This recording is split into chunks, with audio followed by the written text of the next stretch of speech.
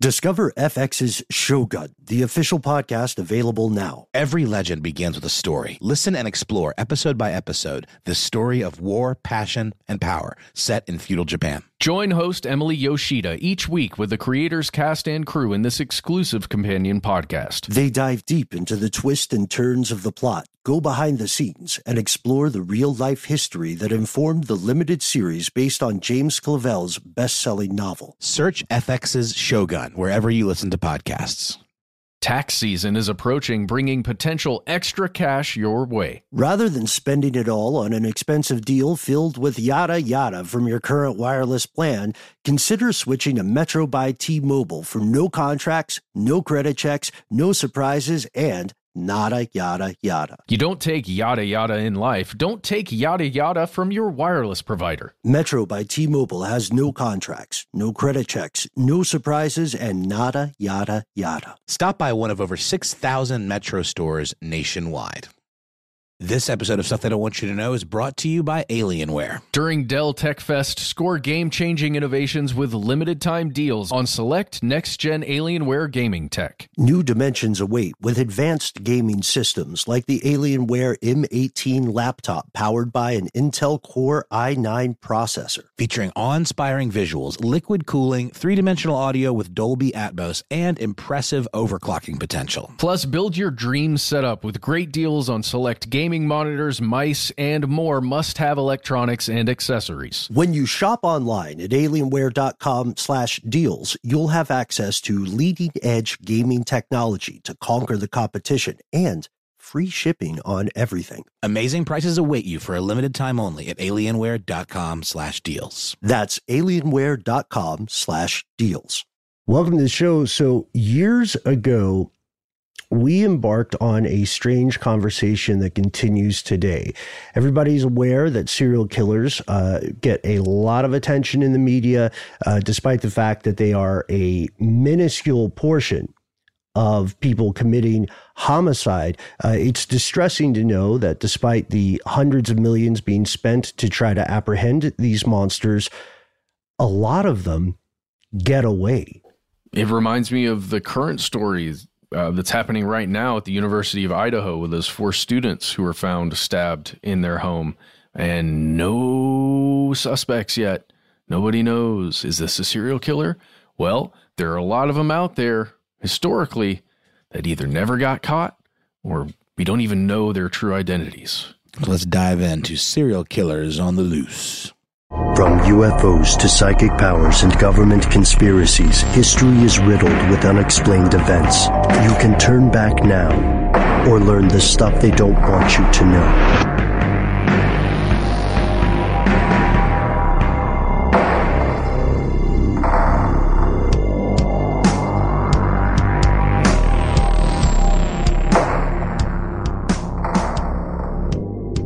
Hello and welcome back to the show. My name is Matt. My name is Noah. They call me Ben, you are you, and that makes this Stuff They Don't Want You to Know. But no ordinary episode of Stuff They Don't Want You to Know. I mean, arguably, I don't know if we've had an ordinary episode of Stuff They Don't Want You to Know. I haven't seen it. I haven't heard it. So this will be another extraordinary episode. It's different in that we are returning to a topic we examined in the past at length: the dark, murky world of crime, specifically homicide, specifically the rarest and perhaps most well-known form of homicide. I really want to insert that sound effect from Law and Order. Ding dang. Mm-hmm. And just imagine the phrase "Dick Wolf." Yep. Blossoming in your head. But not just Dick Wolves blossoming everywhere. Yeah. Yeah. It could be a person in real life, but we don't want to mess with your imagination nor impose limits on your creativity.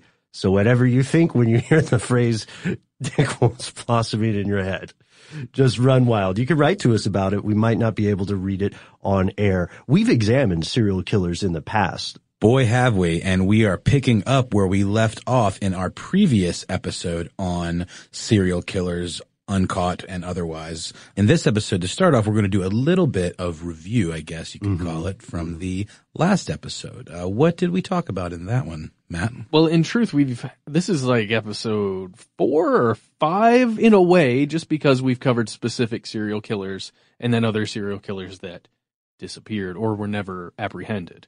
So we had the original Night Stalker that we went over in some serious depth, which was terrifying. I had nightmares for a while that the guy was out there listening to us and then was going to come and find us. Also unapprehended. Agreed. Yes. The Highway of Tears, another situation where That was the one with the truck drivers and the Native Americans. Right. Yes, yeah, up in Canada.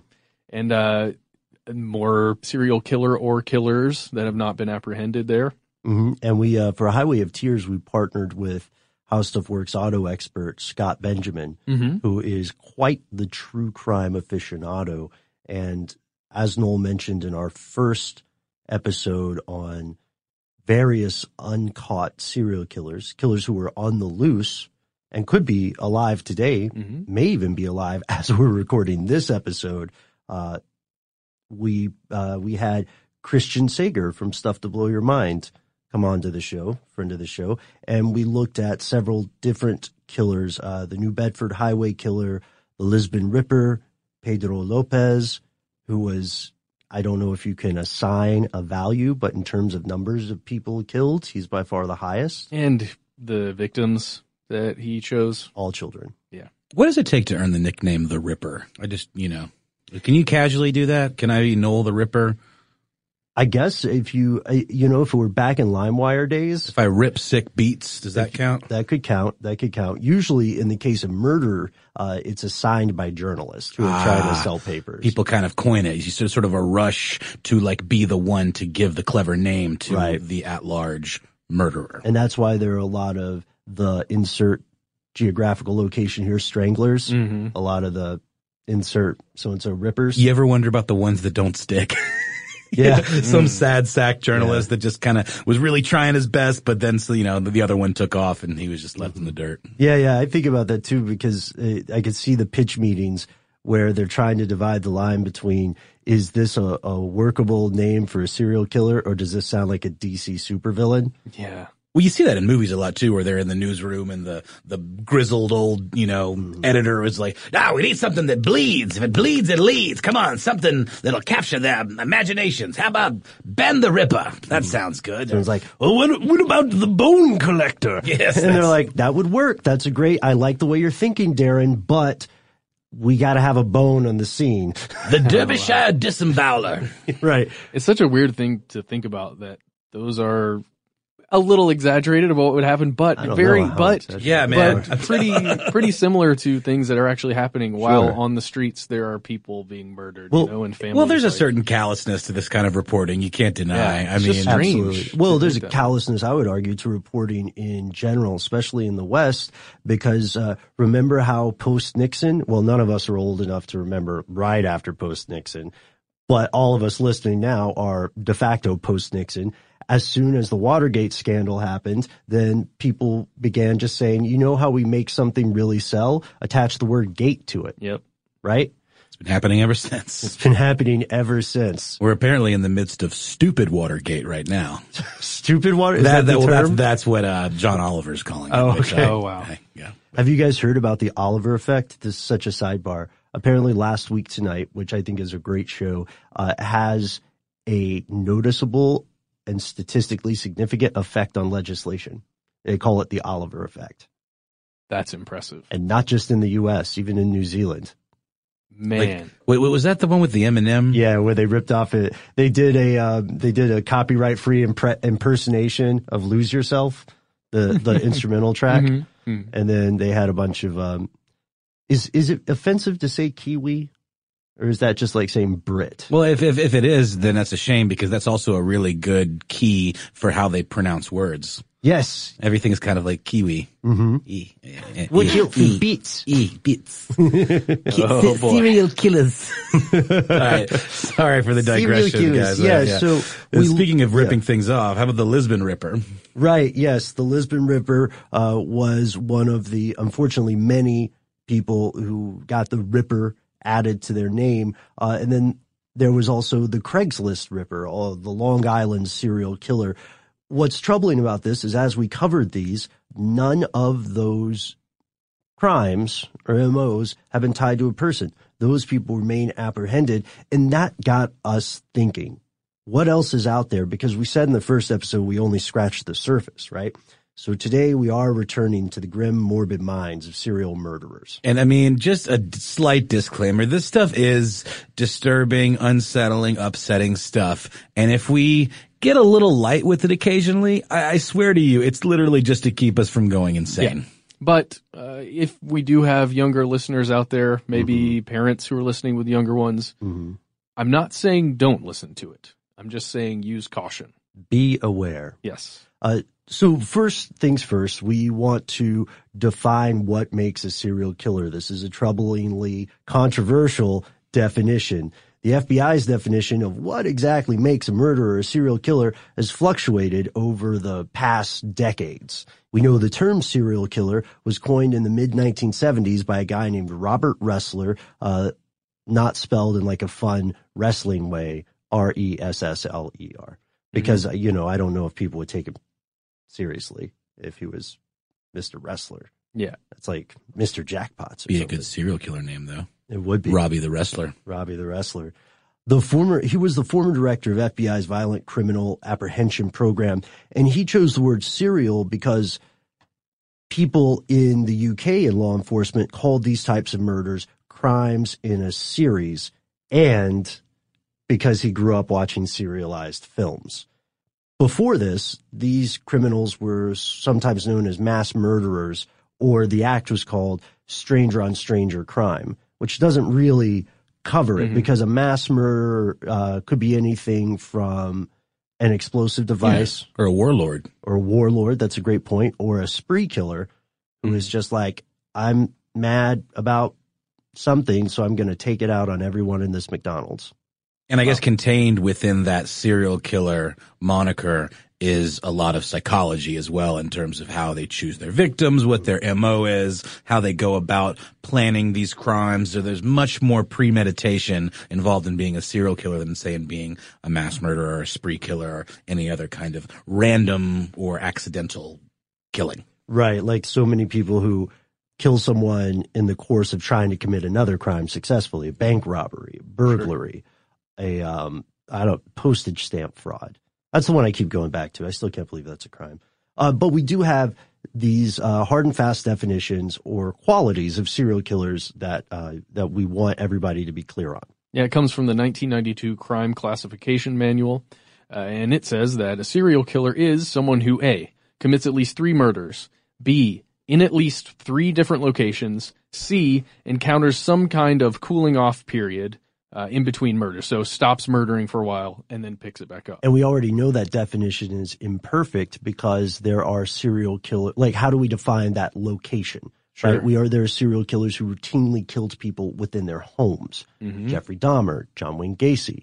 I cannot remember his name, but that monster who invented a torture truck. Also, by the way, if you check out the FBI's classification of serial killers on the interstate, you will rethink rest stops in this country. Yep. We also know there's a difference in the way that the media portrays serial killers versus the way these people act. Sure. So, you know, we've seen, like, I hesitate to use the word favorite, but what are some of the most memorable serial killers in fiction? Hannibal Lecter, right? That's one. Yes. That's almost the main one. Yeah, I was going to say. Henry, Portrait of a Serial Killer is a good one. That one's pretty, like a very solitary depiction of sort of like this lone wolf serial killer situation. That's a good one. American Psycho. American Psycho's great, yeah. And, of course, Psycho. Oh, yes, and also Psycho. So we know that in real life, serial killers typically work alone. It's very, very rare for them to cooperate, and they typically kill strangers who fit the MO of whatever it is they're into, and they kill for the sake of killing as opposed to, you know, crime of passion. According to a recent FBI study, there have been approximately 400 serial killers in the U.S. in the past century, and they've killed anywhere from 2,500 to almost 4,000 victims. And back to the whole aspect of media involved in this, we've got a depiction that is created by the media versus reality. So first off, just forget the tired old romanticized Dexter or Hannibal Lecter tropes. There's no way to really tell from outward appearances whether someone is or is not a serial killer. But we can use psychology to profile people a bit. From what we know, more than 80% of serial killers are male, Caucasian, and in their 20s or 30s. And many criminologists believe serial killers also experience 3 very specific behaviors in childhood known as the McDonald Triad. Matt, what's that about? Yes, Noel, the McDonald Triad are 3 things: bedwetting, arson, and cruelty to animals. So it's strange to me that these are the 3 things, because you imagine cruelty to animals is kind of a ramp up to cruelty to humans. Sure. Arson shows that you don't really care about the consequences of an action like that, or possibly you don't care. Perhaps. And then bedwetting, that feels like an outlier to me. So it's more the degree to which, or the age at which someone stops involuntarily wetting the bed. So it's not bedwetting in general. That's a very common thing to people when they're learning to use restrooms in the way that our society says is correct. Yeah, it's a bell curve of not wetting the bed, I think. Oh, yeah. Starting out early and... But, if some people will involuntarily urinate, if we're just going to be dry and medical about it, well into their teens. And this, under the McDonald Triad, invented by McDonald, of course, is, to him, one of the primary clues to the problem. We should say that, like many other things, this is controversial because it's always tough to measure people who don't want to be measured or found, which even goes back to the earlier statistics. We said 80% of serial killers are male. What that probably means is 80% of apprehended serial killers. That's definitely what it means. And so we do know that there are a few other observable commonalities. Serial killers are likely to have come from broken, damaged home situations, to have been abused, whether that is through physical or sexual activity or through neglect, like chaining someone up in an empty room. And we also know that you probably have met somebody at your school or at your job where people joke about that person being a serial killer. We have a few here, which I won't name. But the truth of the matter is there's not a single observable, like outward personality fingerprint for the proof positive of a serial killer. Some might be shy and introverted. Others might be super gregarious, like Ted Bundy, and outgoing. But the crazy thing is, I think we've talked about this on the show before. Ted Bundy represented himself in court, and he almost won. We had said this earlier before. Matt, I think you phrased them as people who would charm the pants off of you or your head. But we also know that they're not created equally, that there may be a tendency toward higher than average intelligence, but there will also be people who have lower than average IQ scores. And the IQ, of course, I can hear people typing the emails now. No, the IQ test is not a great measure of intelligence. They'll have different processes, different motivations, but we do know that there is another type of classification system that groups people by their acts. And Noel, do you want to break this down for us? I do, Ben. Ronald M. and Stephen T. Holmes attempted to break down these differences with a classification system called the Holmes typology. So the Holmes typology groups killers accordingly. Serial killers can be act-focused, those who kill quickly, or they can be process-focused, those who kill slowly. For act-focused killers, simply killing, the act of killing itself is what does the job. That's the whole point. The whole point. And within this group, you've got 2 types, the visionary and the missionary. Missionary is not as fun as it sounds. Oh, well, let's get to it. The visionary murders, because they hear voices or have visions that direct them to do so. So this is, a typical scenario where, the devil made me do it, or, you have a voice in your head that's whispering to you to do horrible acts. Or my mother. Yeah. Yeah. Often demonic, divine, or a departed, influential relationship. Right, like in Psycho, for example. Mhm. And that's a spoiler, but I think Psycho is We're about okay. 70 years old Yeah, or we're so, good. so I think we're okay. I actually had an argument with my girlfriend the other day. She said it's never cool to spoil anything. And I'm like, we've been over this. It's okay. The community says 5 years is the statute of limitations. She's like, I don't care. I just think you want to spoil things because it makes you sound like you're a know-it-all. That sounds like you guys were ultimately arguing about something else. Probably. But then there's the missionary murderers. And as you said, Ben, not as fun as it sounds at all. The missionary murders because he or she believes that they are meant to get rid of a particular group of people. Eek. I will murder every Blockbuster manager. Yeah, That's pretty much been accomplished already. Or there are people who would say, for instance, due to wrongs or due to my divine understanding, this specific type of person, this could be race or ethnicity motivated, they think they must be cleansed of the earth. even as we're going to see later on, things that have to do with monthly cycles. Hair color. Yeah, there's any kind of things that would fit into this. And it could even fall into the category of like a vigilante that's like killing, doctors at abortion clinics or something like that, or anybody that is seen congregating at abortion clinics. Mm-hmm. So to kind of pick out and like say that I'm doing the Lord's work, for example, or to have some sort of like crusade mentality. Yeah, exactly. And then process-focused serial killers are a little bit different.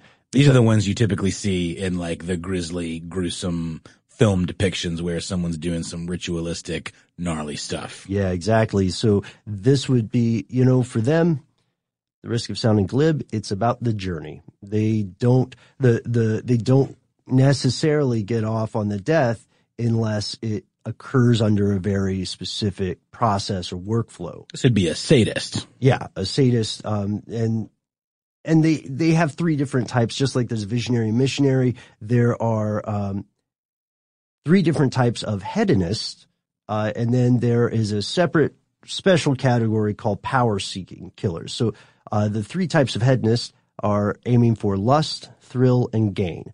And they're pretty self-explanatory. Lust killers derive sexual pleasure from it. Thrill killers get a kick, a kind of endorphin rush. Gain killers believe they will profit in some way. And these are not exclusive categories, but people tend to fall more into one than the other. Like H.H. Holmes was making money from ripping people off in his murder mansion, but he was also clearly into killing people in a myriad of torturous ways.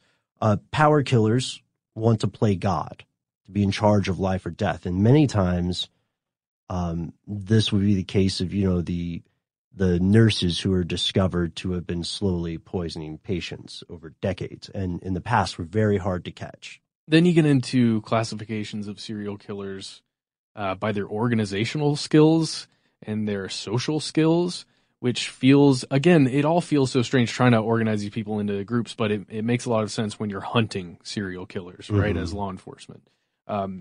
So they can either be organized or disorganized, and that's when you look at the type of crime scene, how it's set up. Then you've got non-social or asocial.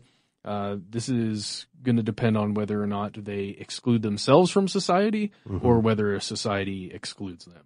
Okay. And then the majority of identified serial killers are organized and non-social.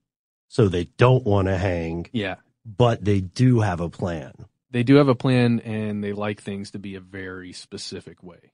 And here's some silver lining, which is going to be, we actively went through when the three of us were working on this episode and tried to find silver linings, ladies and gentlemen. So one of our first silver linings is that serial killers are far, far less common than the media and culture might have you believe. The FBI and other experts estimate that at any given time, there are anywhere from 50 to 300 active serial killers in the U.S. It's tough to prove those numbers for certain. And there's one thing for sure. One of the only things that we know. They're out there somewhere. Beneath the pale moonlight. Dancing. Or sometimes just picking up the mail from the post. Yeah, don't trust people who go to their mailboxes at night. That should be archery ad. Very true. And guess what? We're going to tell you all about it right after a quick word from our sponsor.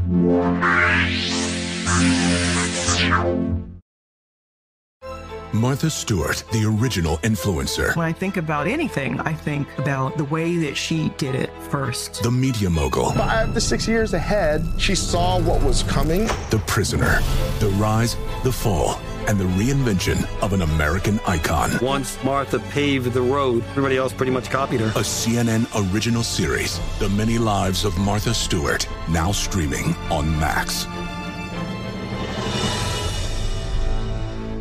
Hi, I'm Antonia Blythe, and this is 20 Questions on Deadline. Joining me today is Alison Brie. Welcome, Alison. We got second place in my 7th grade lip sync contest for one of the songs on that album. The one that was like, "You've already won me over." Oh, that's a good one. Yeah. It's a very slow. Of all the options. In spite of me. Like, what did we do? It's so slow. Don't forget to listen to 20 Questions on Deadline. Thank you again, Alison. Thank you. Hey, Sarah, I love that spring break vlog you posted on Zigazoo. OMG, you watched it? Yeah, it was edited so well. I think you're so talented. Social media interactions are only positive when you use Zigazoo. Zigazoo is the world's largest and safest social media network for kids. Your kids can upload their content and see what their friends are up to. With Zigazoo, they can create videos, enter to win prizes, and try out the latest dances and trends. There's no commenting, no text messaging, and everything is 100% human moderated.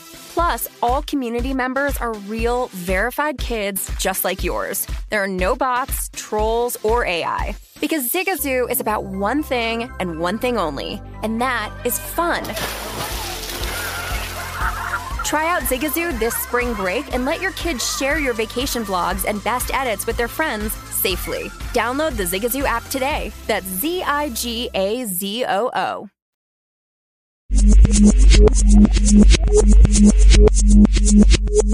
Here's where it gets crazy. At the top of the show, we rambled off several different serial killers that remain uncaught, hanging out somewhere. Maybe they died. Maybe we'll just never find them. But guess what? There are quite a few more. And they remain uncaught today, or at least their crimes remain unsolved. So many of these people out there. We can't cover them all in a single episode. We're probably going to do a third one of these at some point. Or maybe a separate show just about crime and serial killers. Oh, that would be good. Or just a specific show on each one. This doesn't mean that these murderers are necessarily anonymous. In several cases, investigators are convinced that they have discovered the identity of a given killer, but did not have sufficient evidence to make an official or clean conviction. And that's what happens when you're on the side of the, technically speaking, the good guys. You have to obey rules that the others do not have to obey. And in other cases, a string of murders by an unidentified killer may actually be the work of another known murderer. And here's where we get to our first example of serial killers that remain on the loose. Part 2. So first we're going to talk about a killer by the name of Bible John. Which I've got to say is a pretty powerful name. It sounds like a villain in Preacher or something. Mm-hmm. Bible John is believed to have murdered 3 young women after meeting them at the Barrowland Ballroom in Glasgow, Scotland, between 1968 and 1969. There was very little doubt that these murders were all carried out by the same person. All 3 victims were women. They'd all been strangled, specifically with their pantyhose or their nylons, and they were all beaten to death. And the name Bible John is derived from the single suspect in the case. The last victim shared a taxi with her sister, and a man who said his name was John was quoting from the Bible at them. But because this technically remains unsolved doesn't mean there are suspects, right? Several experts believe the Bible John murders were in fact committed by a known and convicted serial killer with the much less intriguing name Peter Tobin. So Tobin is a convicted Scottish serial killer and sex offender who, as we speak, is serving 3 life sentences with what they call over there a whole life order, which is basically like life without the possibility of parole at HM Prison Edinburgh for 3 murders committed between 1991 and 2006. With a very similar MO and a whole life order. You know, sounds like a weird sign-on for a series, but it is it is something that this government will do to prevent someone from leaving. The prison system in Europe, in Western Europe, at least by and large, is much more centered on rehabilitation rather than, retribution or using prisoners as cheap labor. Sure. It's the main thing in the U.S., right? Yeah. So this guy, super messed up. He targeted women who were menstruating, young women who he found at this ballroom, and he would. This is the kind of thing we were talking about, where a serial killer can charm you, where he would meet these women at the bar, and then essentially go home with them, or go off with them to have a private moment or something, and then he would turn. Sounds like this guy's the very definition of a missionary serial killer. If he was targeting menstruating women, it's like he was singling them out for what he interpreted to be some sort of uncleanliness or impurity, I suppose, and then wanted to cull them from the population. Yeah, it's a possibility when you get in some of the rules and laws that you can find in books of the Bible, like Leviticus or something. If you take those too seriously, you can get into some dangerous belief and thought territory there. And another thing, he took the handbags of these women. Right. He would dump all the stuff out of the handbag, and then, who knows if he actually took it or if he hid it or got rid of it or something. Well, fetishes and relics and trophies are very common in a lot of serial killer cases. Luckily, he only got the 3, but you could imagine, gone unchecked for a long enough time, you might have found his den and there'd just be like a pile of handbags. Yeah, and there may well be. And if Bible John is the same person as Peter Tobin, what's morbidly fascinating here is that we may be able to trace the evolution, the increasing sophistication of a serial killer. It's sort of similar to the Red Dragon cases mentioned in the Hannibal Lecter series. This brings us so technically, just to sum it up, technically Bible John remains unconvicted or unapprehended, but a growing number of investigators are convinced that this is actually Peter Tobin. You just can't prove it. Right, because in the 1960s, there was nowhere near the level of technological sophistication when it came to investigating DNA, preserving bodies, etc. But this is not the only example. Yeah, next we've got the Oakland County child killer, a.k.a., sorry to chuckle, it's just this is kind of funny. It's like a villain on The Tick or something. The babysitter. That just makes me shiver. And I shiver rarely. Yeah, I know. See, I guess, again, I'm doing that thing where I'm getting light with it, because if you don't, then it's almost too much to handle. It's a defense mechanism. Sure, pretty cruel. So the babysitter concerns a serial killer or killers active in Oakland County, Michigan for 13 months between February 1976 and March 1977.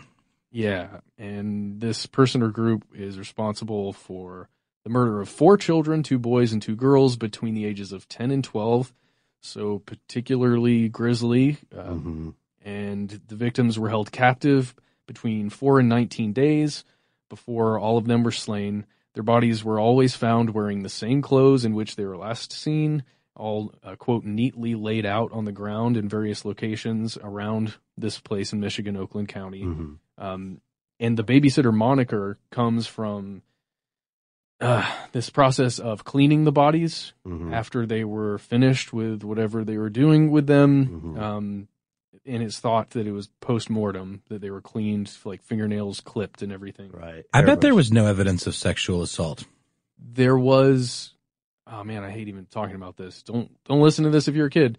There was tearing specifically on the boys. So this was a process killer, it sounds like. The only reason I said that was because it makes me think of things I've seen in crime shows, where a lot of times the killers, when they lay the body out with such care and precision, they're almost like, trying to honor the body in some weird way, deifying it. So I'm wondering, but I guess there was sexual motive, huh? There appears to be. And when you start looking at the suspects, well, again, these are suspects that, as the internet has grown and there's more and more information out there, and people can become a sleuth online, a lot of this stuff has come to light, and also from the parents of some of the victims. So what are, can you tell us a little bit about the suspects? Sure. So one of them is Christopher Bush. This is this guy's name.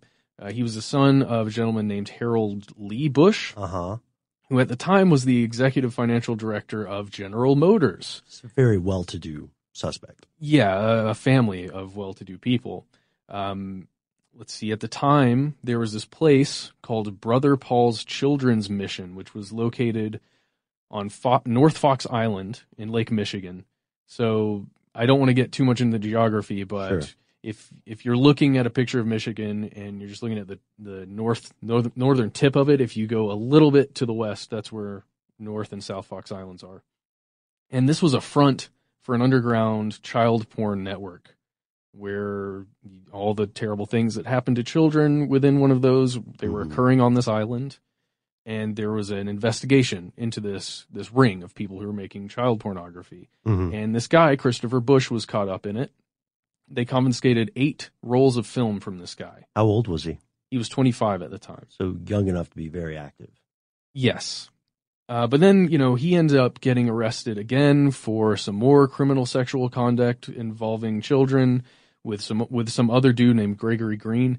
But where it gets a little crazy here is that Gregory Green ended up being held on a $75,000 bond. But this guy, Christopher, he got off. He didn't get out completely, but he got away with a $1,000 bond. And, you imagine having powerful, rich family. Maybe that helped out there. So he was arrested in February of 1977, but the murders continued till March. Yes.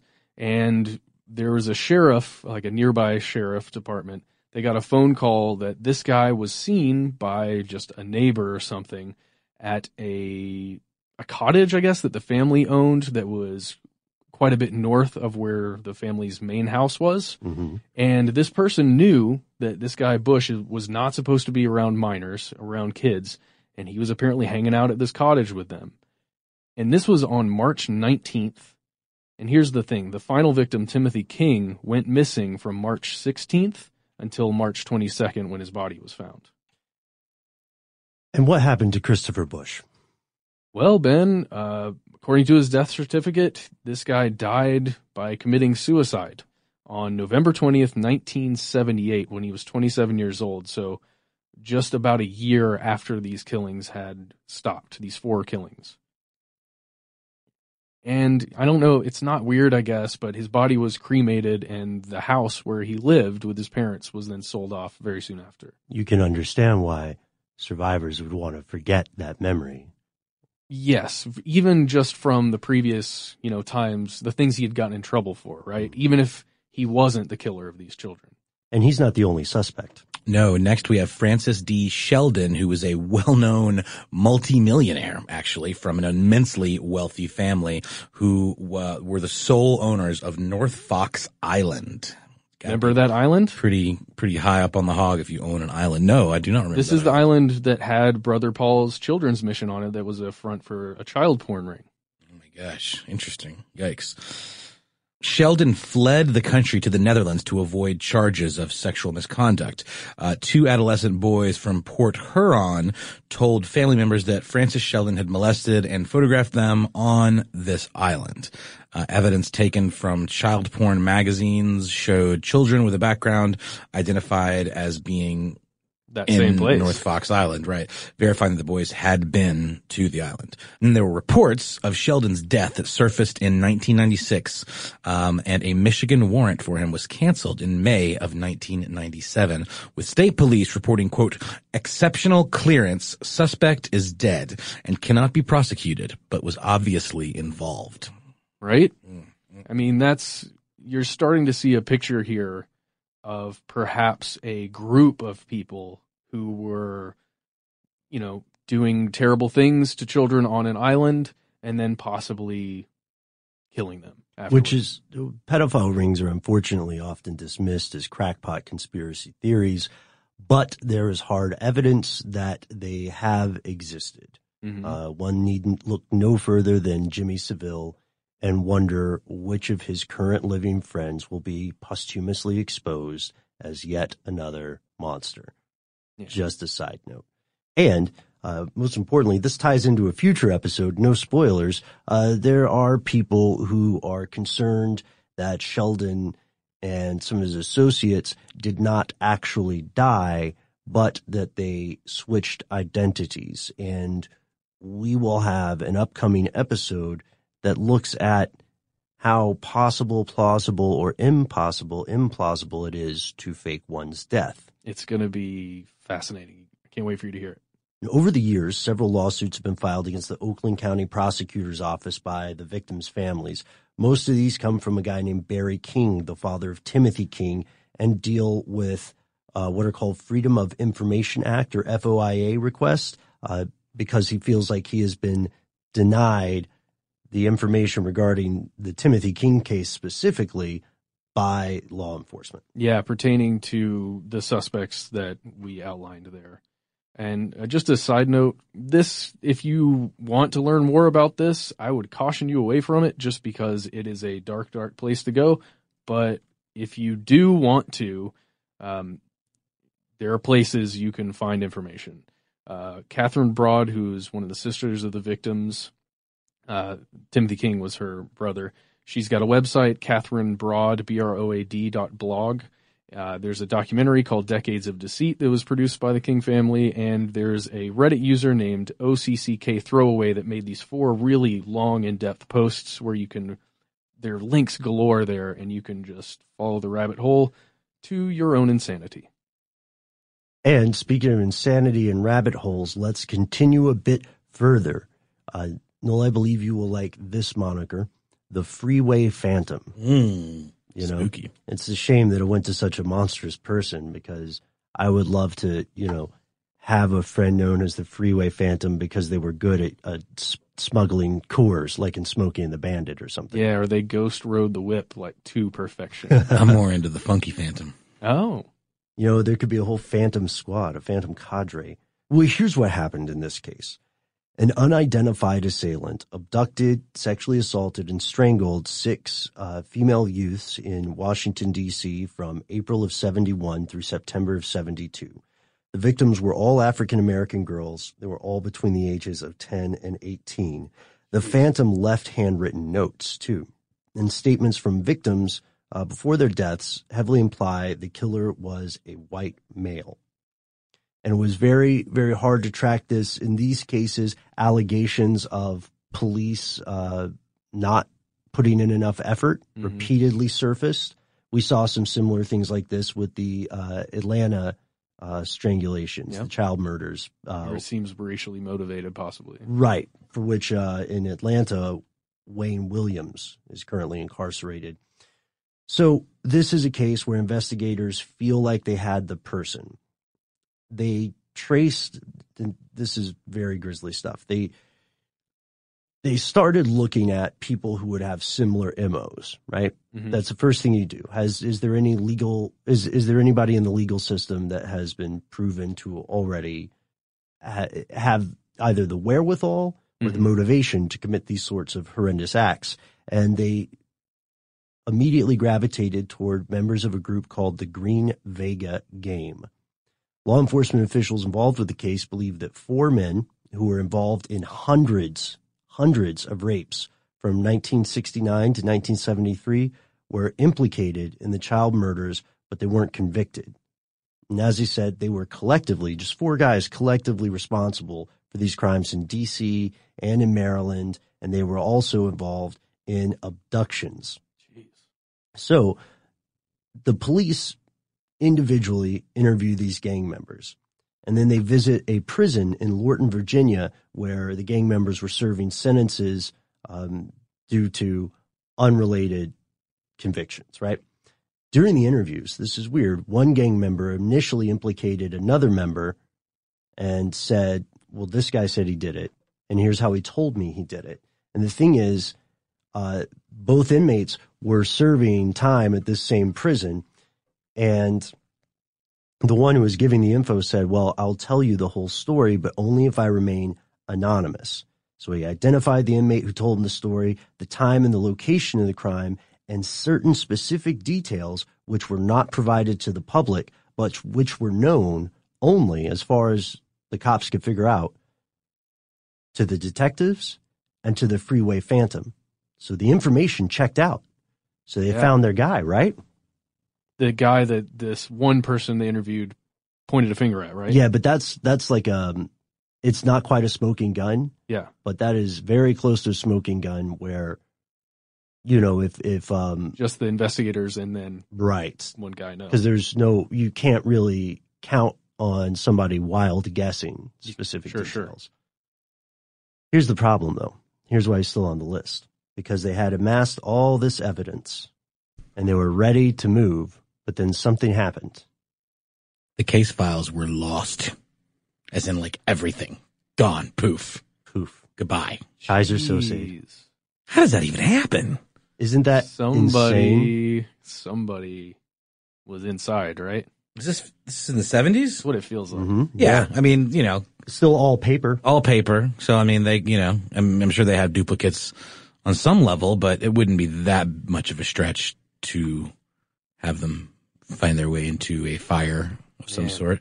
But it sounds like intentional to me, I guess is what I'm getting at, you know? Mm-hmm. Because like all of the files, you know, especially when you consider how much paperwork they had to generate in the course of this kind of investigation, people with, you know, stacks and stacks of rap sheets alone, unrelated, and they all know each other, and they're like children. So, of course, the community to this day doesn't buy that. This gets me starting to think about serial killer cults. Yeah. Me as well. I don't want to think about that, you guys. More nightmare stuff for me. Well, if they exist, they don't want you to think about it either. Come on, man. Nightmares are good for you. They put hair on your chest. No, they don't. Your smooth, baby-like chest. I don't want them to put pee-pee in my bed, because then I might be a serial killer. Yeah, so that's what happened with that one. Mm-hmm. What do we have next? Can I say this one? Because I just love saying it. Yeah, give it a shot. The Maniac of Novosibirsk. The Maniac of Novosibirsk. So this is an interesting case. This is more recent. There were 17 women murdered between 1998 and 2006. Very specific MO in a town in Russia called Novosibirsk. The victims were found on the outskirts of town. They were mutilated, decapitated, dismembered. Ugh. Symbols were carved into their bodies, and in every case, their hearts were removed. Often, this disfigurement was so extreme that law enforcement could not identify the body. Dang. Which means fingerprints gone, dental, any teeth probably knocked out. Man. Tattoos scraped off the skin. Okay. They had a few things in common. They were all women, they were all locals, and they were all prostitutes. In 2006, for some reason, the killings just stopped. And that is something that's extraordinarily rare. In the case of the babysitter, you know, we saw a very short 13-month period, right? Yeah. With 4 known victims. But that leads us to believe that if circumstances hadn't changed, those killings would have continued.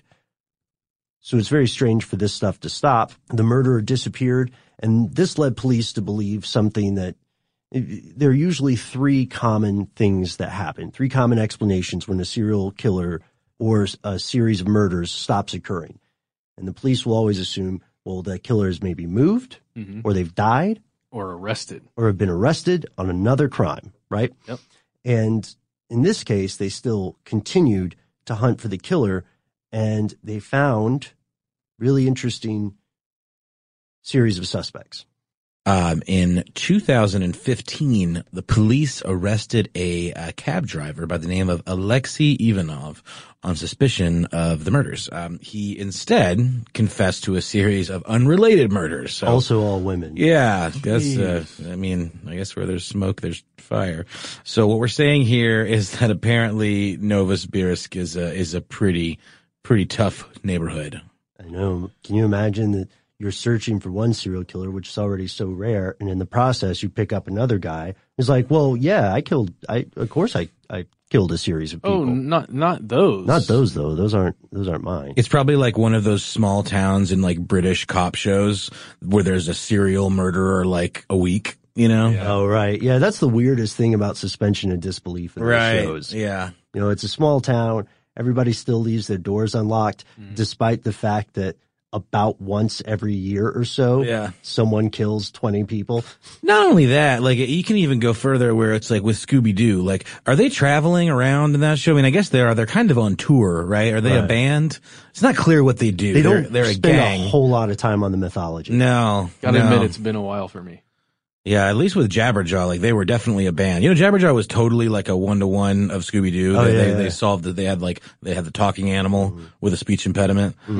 Even like I think dude wore an ascot in Jabberjaw too. Anyway, we digress. Back to the Grizzly stuff. You see what I'm trying? I'm trying to derail this a little bit because this is just so darn upsetting. But we will sally forth. There was a different suspect. Yeah, so there was in fact another suspect in 2016.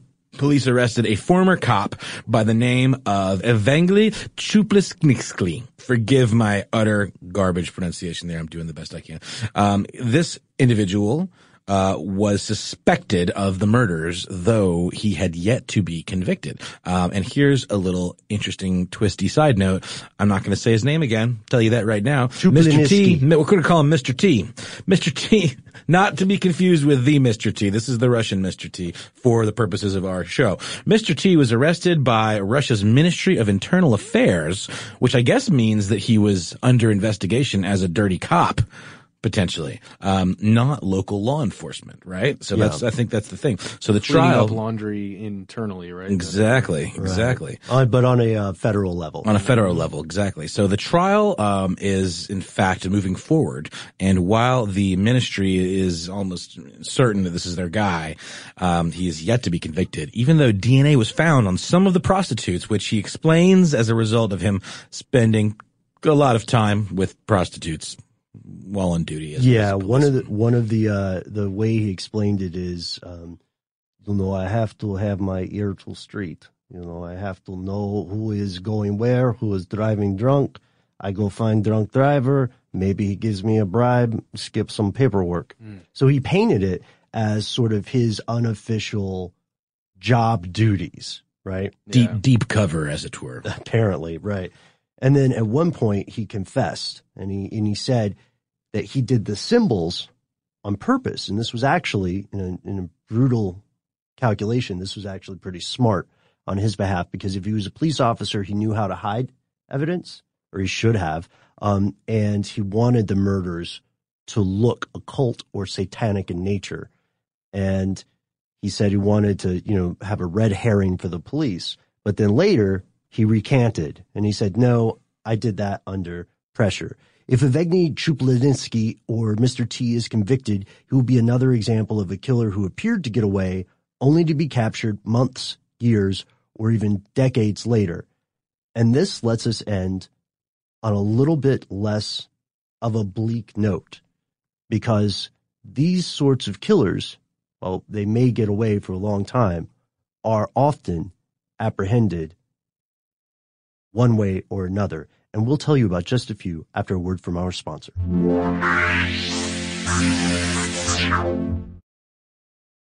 Martha Stewart, the original influencer. When I think about anything, I think about the way that she did it first. The media mogul. 5 to 6 years ahead, she saw what was coming. The prisoner. The rise, the fall, and the reinvention of an American icon. Once Martha paved the road, everybody else pretty much copied her. A CNN original series, The Many Lives of Martha Stewart, now streaming on Max. Hi, I'm Antonia Blythe, and this is 20 Questions on Deadline. Joining me today is Alison Brie. Welcome, Alison. We got second place in my 7th grade lip sync contest for one of the songs on that album. The one that was like, "You've already won me over." Oh, that's a good one. Yeah. It's a very slow. Of all the options. In spite of me. Like, what did we do? It's so slow. Don't forget to listen to 20 Questions on Deadline. Thank you again, Alison. Thank you. Have you heard about the social media platform for kids? It's called Zigazoo. It's a great place where kids like me can come together to make fun videos. Zigazoo is moderated by real, live people who review content before it's posted on the feed. Oh, I especially love the dance challenges. So much fun. Oh, and there's no comments or messaging, so you don't get any of that negativity that's all over other social networks. Oh, my friends love it. I love that it's kid-safe COPPA certified. I don't know what that means. It means it has built-in privacy protections for your online data. That's great, but I wouldn't be doing Zigazoo if it wasn't fun. She would not be doing it if I didn't think her data was safe. Zigazoo, the world's largest social network. For kids. Download the Zigazoo app today.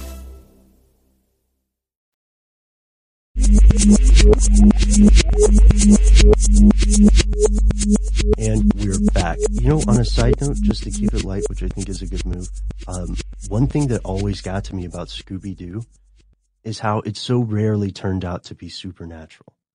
It always bothered me. Well, no, I mean, in the original series, it was never supernatural. Yeah. It was always some old man Billy Miller Bob from the haunted amusement park or whatever. It wasn't until like the 21 Ghosts of Scooby-Doo with Vincent Price where there were definitely ghosts in that one. There were other iterations of the show where there were supernatural elements, but the original series, and you'd think they'd eventually catch on and stop getting spooked.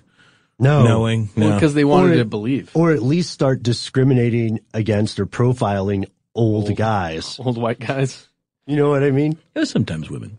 Maybe it was a cautionary tale. For, old white guys for kids. Speaking of older white guys. And vans. And vans. Yeah. Although I would still drive a custom van like that. I don't care about the mileage. I did. I want one with a wizard on it. I want one that's decked out like a studio apartment, Yeah. But with windows so people don't think I'm a serial killer. I want a torture rack in mine. You want a torture rack? Mm-hmm. Dude, we should make a convoy. Sorry, that was, I took taking it light a step too far. That's what happens when keeping it light goes awry. So here's someone who, things went awry for this character.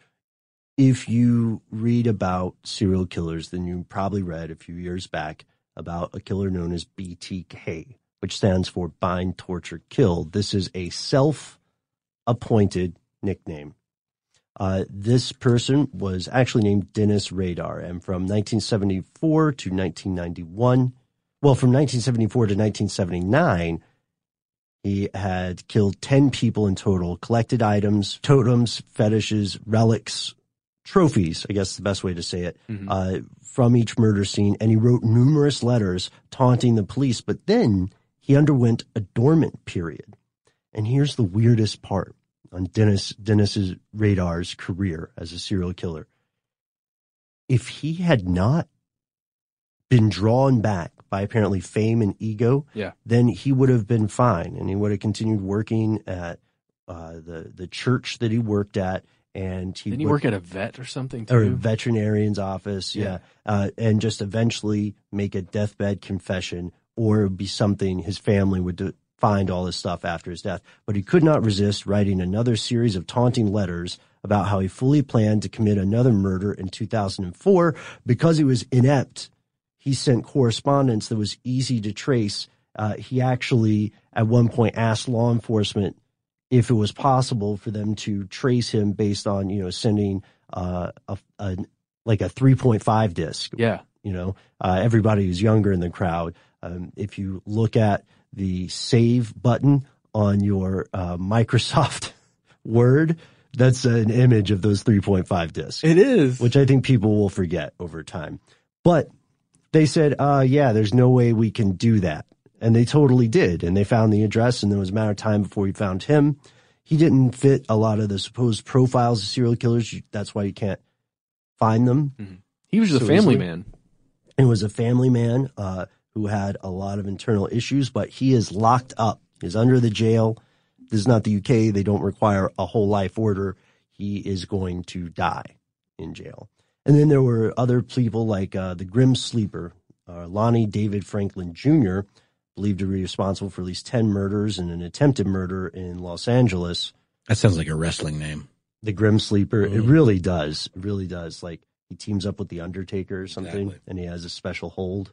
Yeah, that's his like signature sleeper hold. And now we can say stuff like that because he is also apprehended. He is also never getting out of jail. The point we're making is that these killers do get caught. This is not a bleak, hopeless story in many cases. And with just the cases we've looked at now, it provides us with more questions than it does answers, right? So what happens to these folks, the unapprehended ones, both from part 1 and part 2? Well, we know that some of them are just taken out because they were arrested for something else, and they're sitting in a prison cell somewhere doing time for burglary or, whatever other smaller crime they committed, or even maybe a single murder or something. We also know that with technology advancing the way it is for forensic science, it's more difficult for these guys to hide somewhere and do what the BTK killer did and just live with a family somewhere else in the world. Eventually, if you messed up one time committing a murder or one of these horrible acts, you will probably get caught. And a lot of these people, because several of the things we talked about were in the 60s and 70s, a lot of them have died and will probably never be caught. That's possible, yeah. What about Zodiac? You think he's still out there? If Zodiac is still out there, then Zodiac He is infirmed. Yeah. Then he might not even know who the killer is at this point. Because that's interesting to think about. Yeah, it's a scary thing. A lot of what you're talking about reminds me of this show, The Keepers on Netflix. If you haven't seen it and you like true crime, it's worth your time. Is it a documentary? Or It is a documentary series, yeah. This concept raises an interesting, disturbing is a better word, a disturbing question. If someone's like that is discovered, is it prosecuting the same person? Someone with dementia that doesn't even know anymore? Let's say someone was convicted, ironclad, we know they did it, of several murders in the 1960s, but now they're in their late 80s and their late stage. Well, it's sad to say, but that reminds me of what's going on with Bill Cosby. I'm not a doctor. I can't diagnose the man, but right before all this came out and he was on some late night shows, he did show signs of not being fully there mentally. And you get the sense that he doesn't entirely comprehend what's going on with all of the accusations. Oh, wow, he doesn't. I don't know. I mean, he just having witnessed dementia firsthand. I remember when I saw him early on before all this came out. He was on one of the late shows, and it was just kind of a little bit sad because he just did not seem like he quite understood what was going on, and he wasn't like himself. So I'm wondering if that's a similar situation where anyone who gets justice, it's not going to be as satisfying, perhaps, because the person who did the crimes maybe is not aware that what they've done anymore. You get into those philosophical areas where is punishing the body of the person that did these things worth it, even if it can't comprehend? Well, I would also say, one of the at the very least equally crucial factors here is closure. Yes, to have known absolutely. what happened, right? And speaking of closure, we do have conclusions. So, yes, unapprehended serial killers are out there. According to FBI estimates, 50 to 300 in the U.S. alone. Right now. That's a hell of a margin, but that also goes into, the definitions of a serial killer. Is the famous hitman, the Iceman? Does that qualify as a serial killer? Because it was his profession, right? Where do we draw the line? Luckily, these sorts of killers, despite the wild estimates, the hyperbole, sensationalism, are extremely rare. But there are real-life monsters, and in the vast majority of cases, you will not know if you walk by one on the street.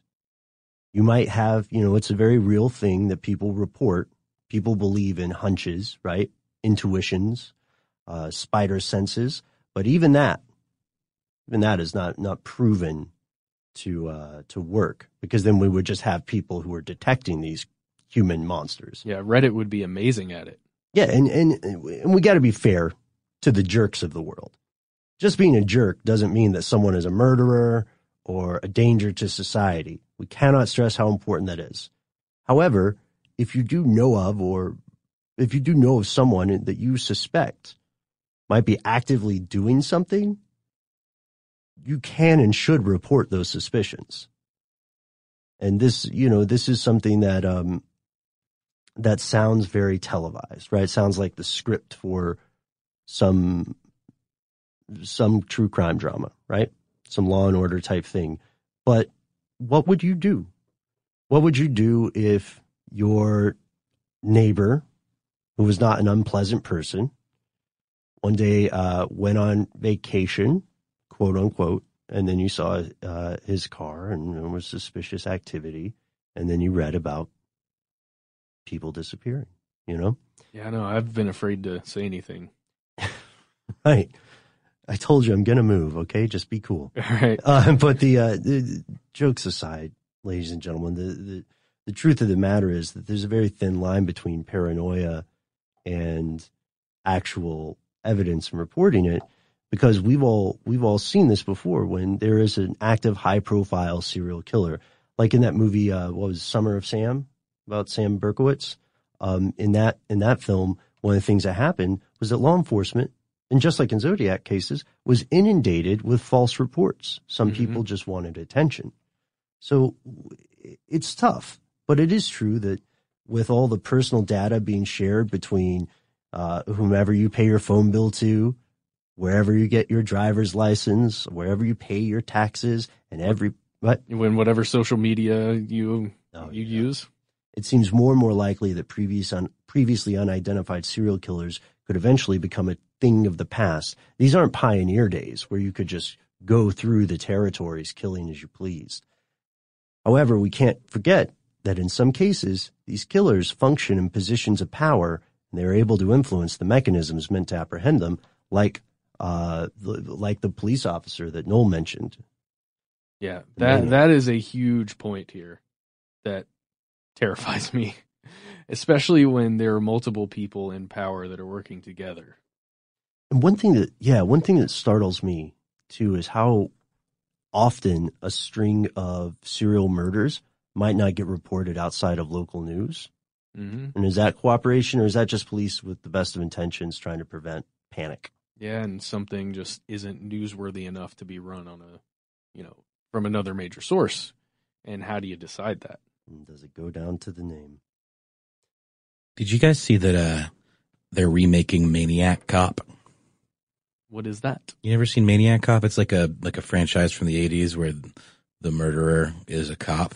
He's the maniac cop. Is he like a vigilante or no? He's just a maniac. Yeah, oh, he's a unhinged lunatic with some Jason Voorhees-esque supernatural abilities. But Nicholas Winding Refn, who did the much maligned Neon Demon, which I quite enjoyed, and Drive, and Valhalla Rising, and Bronson, and all that. He seems to be going down the schlocky road a little further these days, and this is definitely no exception. So looking forward to that. You guys want to do some shout outs? I think it's time. Shout out corner. Our first shout out goes out to Shannon, who says, "Hey guys, on the topic of UFOs, forgive me if I'm wrong, but I don't believe you've covered the Cash Landrum incident. I only just heard about it myself today, and I think you'd find it fascinating." Well, thank you so much, Shannon. I'd have never heard of this. Ben, have you heard of this? Yeah. This is one of the only this is one of very few UFO cases that actually resulted in litigation. Ooh. In the 1980s in the U.S., people insisted that they not only saw something, multiple witnesses, but that it damaged their health. What? Mm-hmm. Where was this? So this occurred in Dayton, Texas. I think that's a really interesting topic for us to delve into. For sure. Because we do have a pretty solid mass of court cases. So thank you so much for writing in, Shannon. That's an excellent suggestion. Mm-hmm. Who's next? Well, next we have a shout out for Kiara. It says, "Hey, Matt and Ben and Noel." Actually, Noel's not on here, but that's okay. I don't hold it against you, Kiara. who hails from Texas. She says, I am writing this to bring to your attention the recent computer attack, nicknamed ransomware. I think it was actually called WannaCry, and ransomware is the type of attack virus, that it is, where it holds your data hostage and you have to pay out in Bitcoin in order to get it back.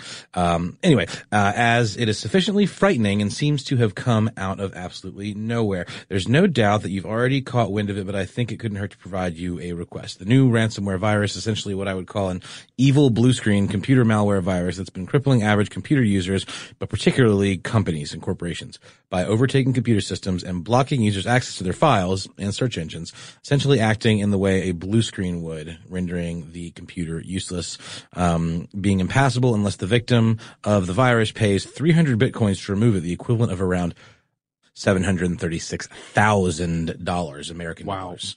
So a little explanation. The everyday blue screen, informally referred to as the blue screen of death, is a protection fault initiated by Windows in the case that the operating system collapses. What the virus does essentially mimics that function with one key difference. It seizes access to every file and every computer function until the ransom is paid. Yikes. The current theory is that at least one of the perpetrators behind this is a former Windows employee. And I know that Windows actually patched this. Right. They caught it pretty early, and so a lot of people were spared it, but it definitely did wreak some havoc. She says she's anxious to hear what we have to say about it, and would also like to give condolences to all the hospitals, colleges, businesses, banks, railway systems, and absolutely everyone who is a victim of this virus in any way.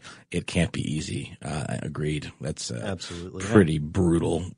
One really interesting thing here to me is that if you're going to be paid in bitcoins for ransomware like this, even though it's a cryptocurrency and it's protected in a lot of ways, it is trackable. So at any point, like they know, investigators know exactly what accounts the bitcoins will be paid to, and they can monitor them in real time. And as soon as someone tries to take those bitcoins out and transfer them into cash in some way or some usable form of currency, you're going to know exactly where it went. So I don't understand the logic behind it, but maybe there's like a key there that I'm missing. Well, I mean, maybe there's some sort of like VPN-esque way of redirecting, the digital trail. Or maybe there is there's a secrecy parameter. I think, Kiara, I think your concept of this being to some degree an inside job, and that the perpetrator may have used something they learned internally to wreak this havoc, I think that's fascinating. I'd like to delve into it. I'm also tempted to agree that there would have to be a way for the money to be laundered somehow. Otherwise, no one would ask for that currency. And a cryptocurrency has several advantages over more orthodox or established forms of currency. So that'd be a good one to dive into. And, I think it speaks very highly to Kiara's character that she took the time to give her condolences to the organizations and individuals affected by this. Sure. So thank you for writing in. Our final shout out of the day comes from Trent, and Trent says, hello guys, I thought this was a pretty interesting one. He didn't say that. That's me saying that. Hello guys, a topic I thought of when recently listening to your podcast on the placebo effect. It was stated in the podcast that a severe burn victim would not benefit from a placebo. I would have to disagree. I have heard all my life of the power of someone talking the fire out of a burn. Manly used this as a pain relief. It is a secret that can only be passed from man to woman or woman to man. The two cannot be blood related. Check out info into the Foxfire books. I was told that my great-grandfather was able to save a child at a hospital that had been burned over a large part of his body. This may not be a placebo in the original context, but it is a case of how powerful the mind can be. Good luck. Wow. So from as an armchair folklorist, this is fascinating. The idea of talking the fire out of a burn. I read a lot, maybe too much, and I have not read about this. There is a Foxfire folklore series, and perhaps it is mentioned in there, in which case I'm going to return to it. Thank you so much, Trent. These are all excellent suggestions, and we appreciate your time. So thanks to Kiara, Shannon, and Trent. And this concludes our... And that's the end of this classic episode. If you have any thoughts or questions about this episode, You can get into contact with us in a number of different ways. One of the best is to give us a call. Our number is 1-833-STDWYTK. If you don't want to do that, you can send us a good old-fashioned email. We are Stuff They Don't Want You to Know is a production of iHeartRadio. For more podcasts from iHeartRadio, visit the iHeartRadio app, Apple Podcasts, or wherever you listen to your favorite shows. Infiniti presents a new chapter in luxury, the premiere of the all-new 2025 Infiniti QX80, live March 20th from the Edge at Hudson Yards in New York City, featuring a performance by Jon Batiste. The all-new 2025 Infiniti QX80 is an SUV designed to help every passenger feel just right. Be the first to see it March 20th at 7 p.m. Eastern, only on iHeartRadio's YouTube channel. Save the date at new-QX80.com. Don't miss it. 2025 QX80 coming this summer. Does money stress you out? Let Facet flip your financial chaos into clarity. Finding Facet immediately put us at ease. Facet's innovative approach to financial planning ensures your money works as hard as you do, enabling members to experience the joys of having your finances in order. And that makes us Facet for life now, I guess. Visit Facet.com, FACET.com to learn more. This ad is sponsored by Facet. Facet Wealth is an SEC registered investment advisor. This is not an offer to buy or sell securities, nor is it investment, legal, or tax advice. These testimonials are from current Facet members who are not compensated. All opinions are their own and not a guarantee of a similar outcome. As someone who lives for politics, when a major scandal unfolds, it was shocking. I have to know, what were they thinking? Backroom deals, huge amounts of money, CIA secrets, sets off a firestorm in Washington, affairs. No way this guy's got a mistress. Corruption. I knew I was a dead man. Warning, it's even messier than you thought. United States of Scandal with Jake Tapper, Sunday at 9 on CNN.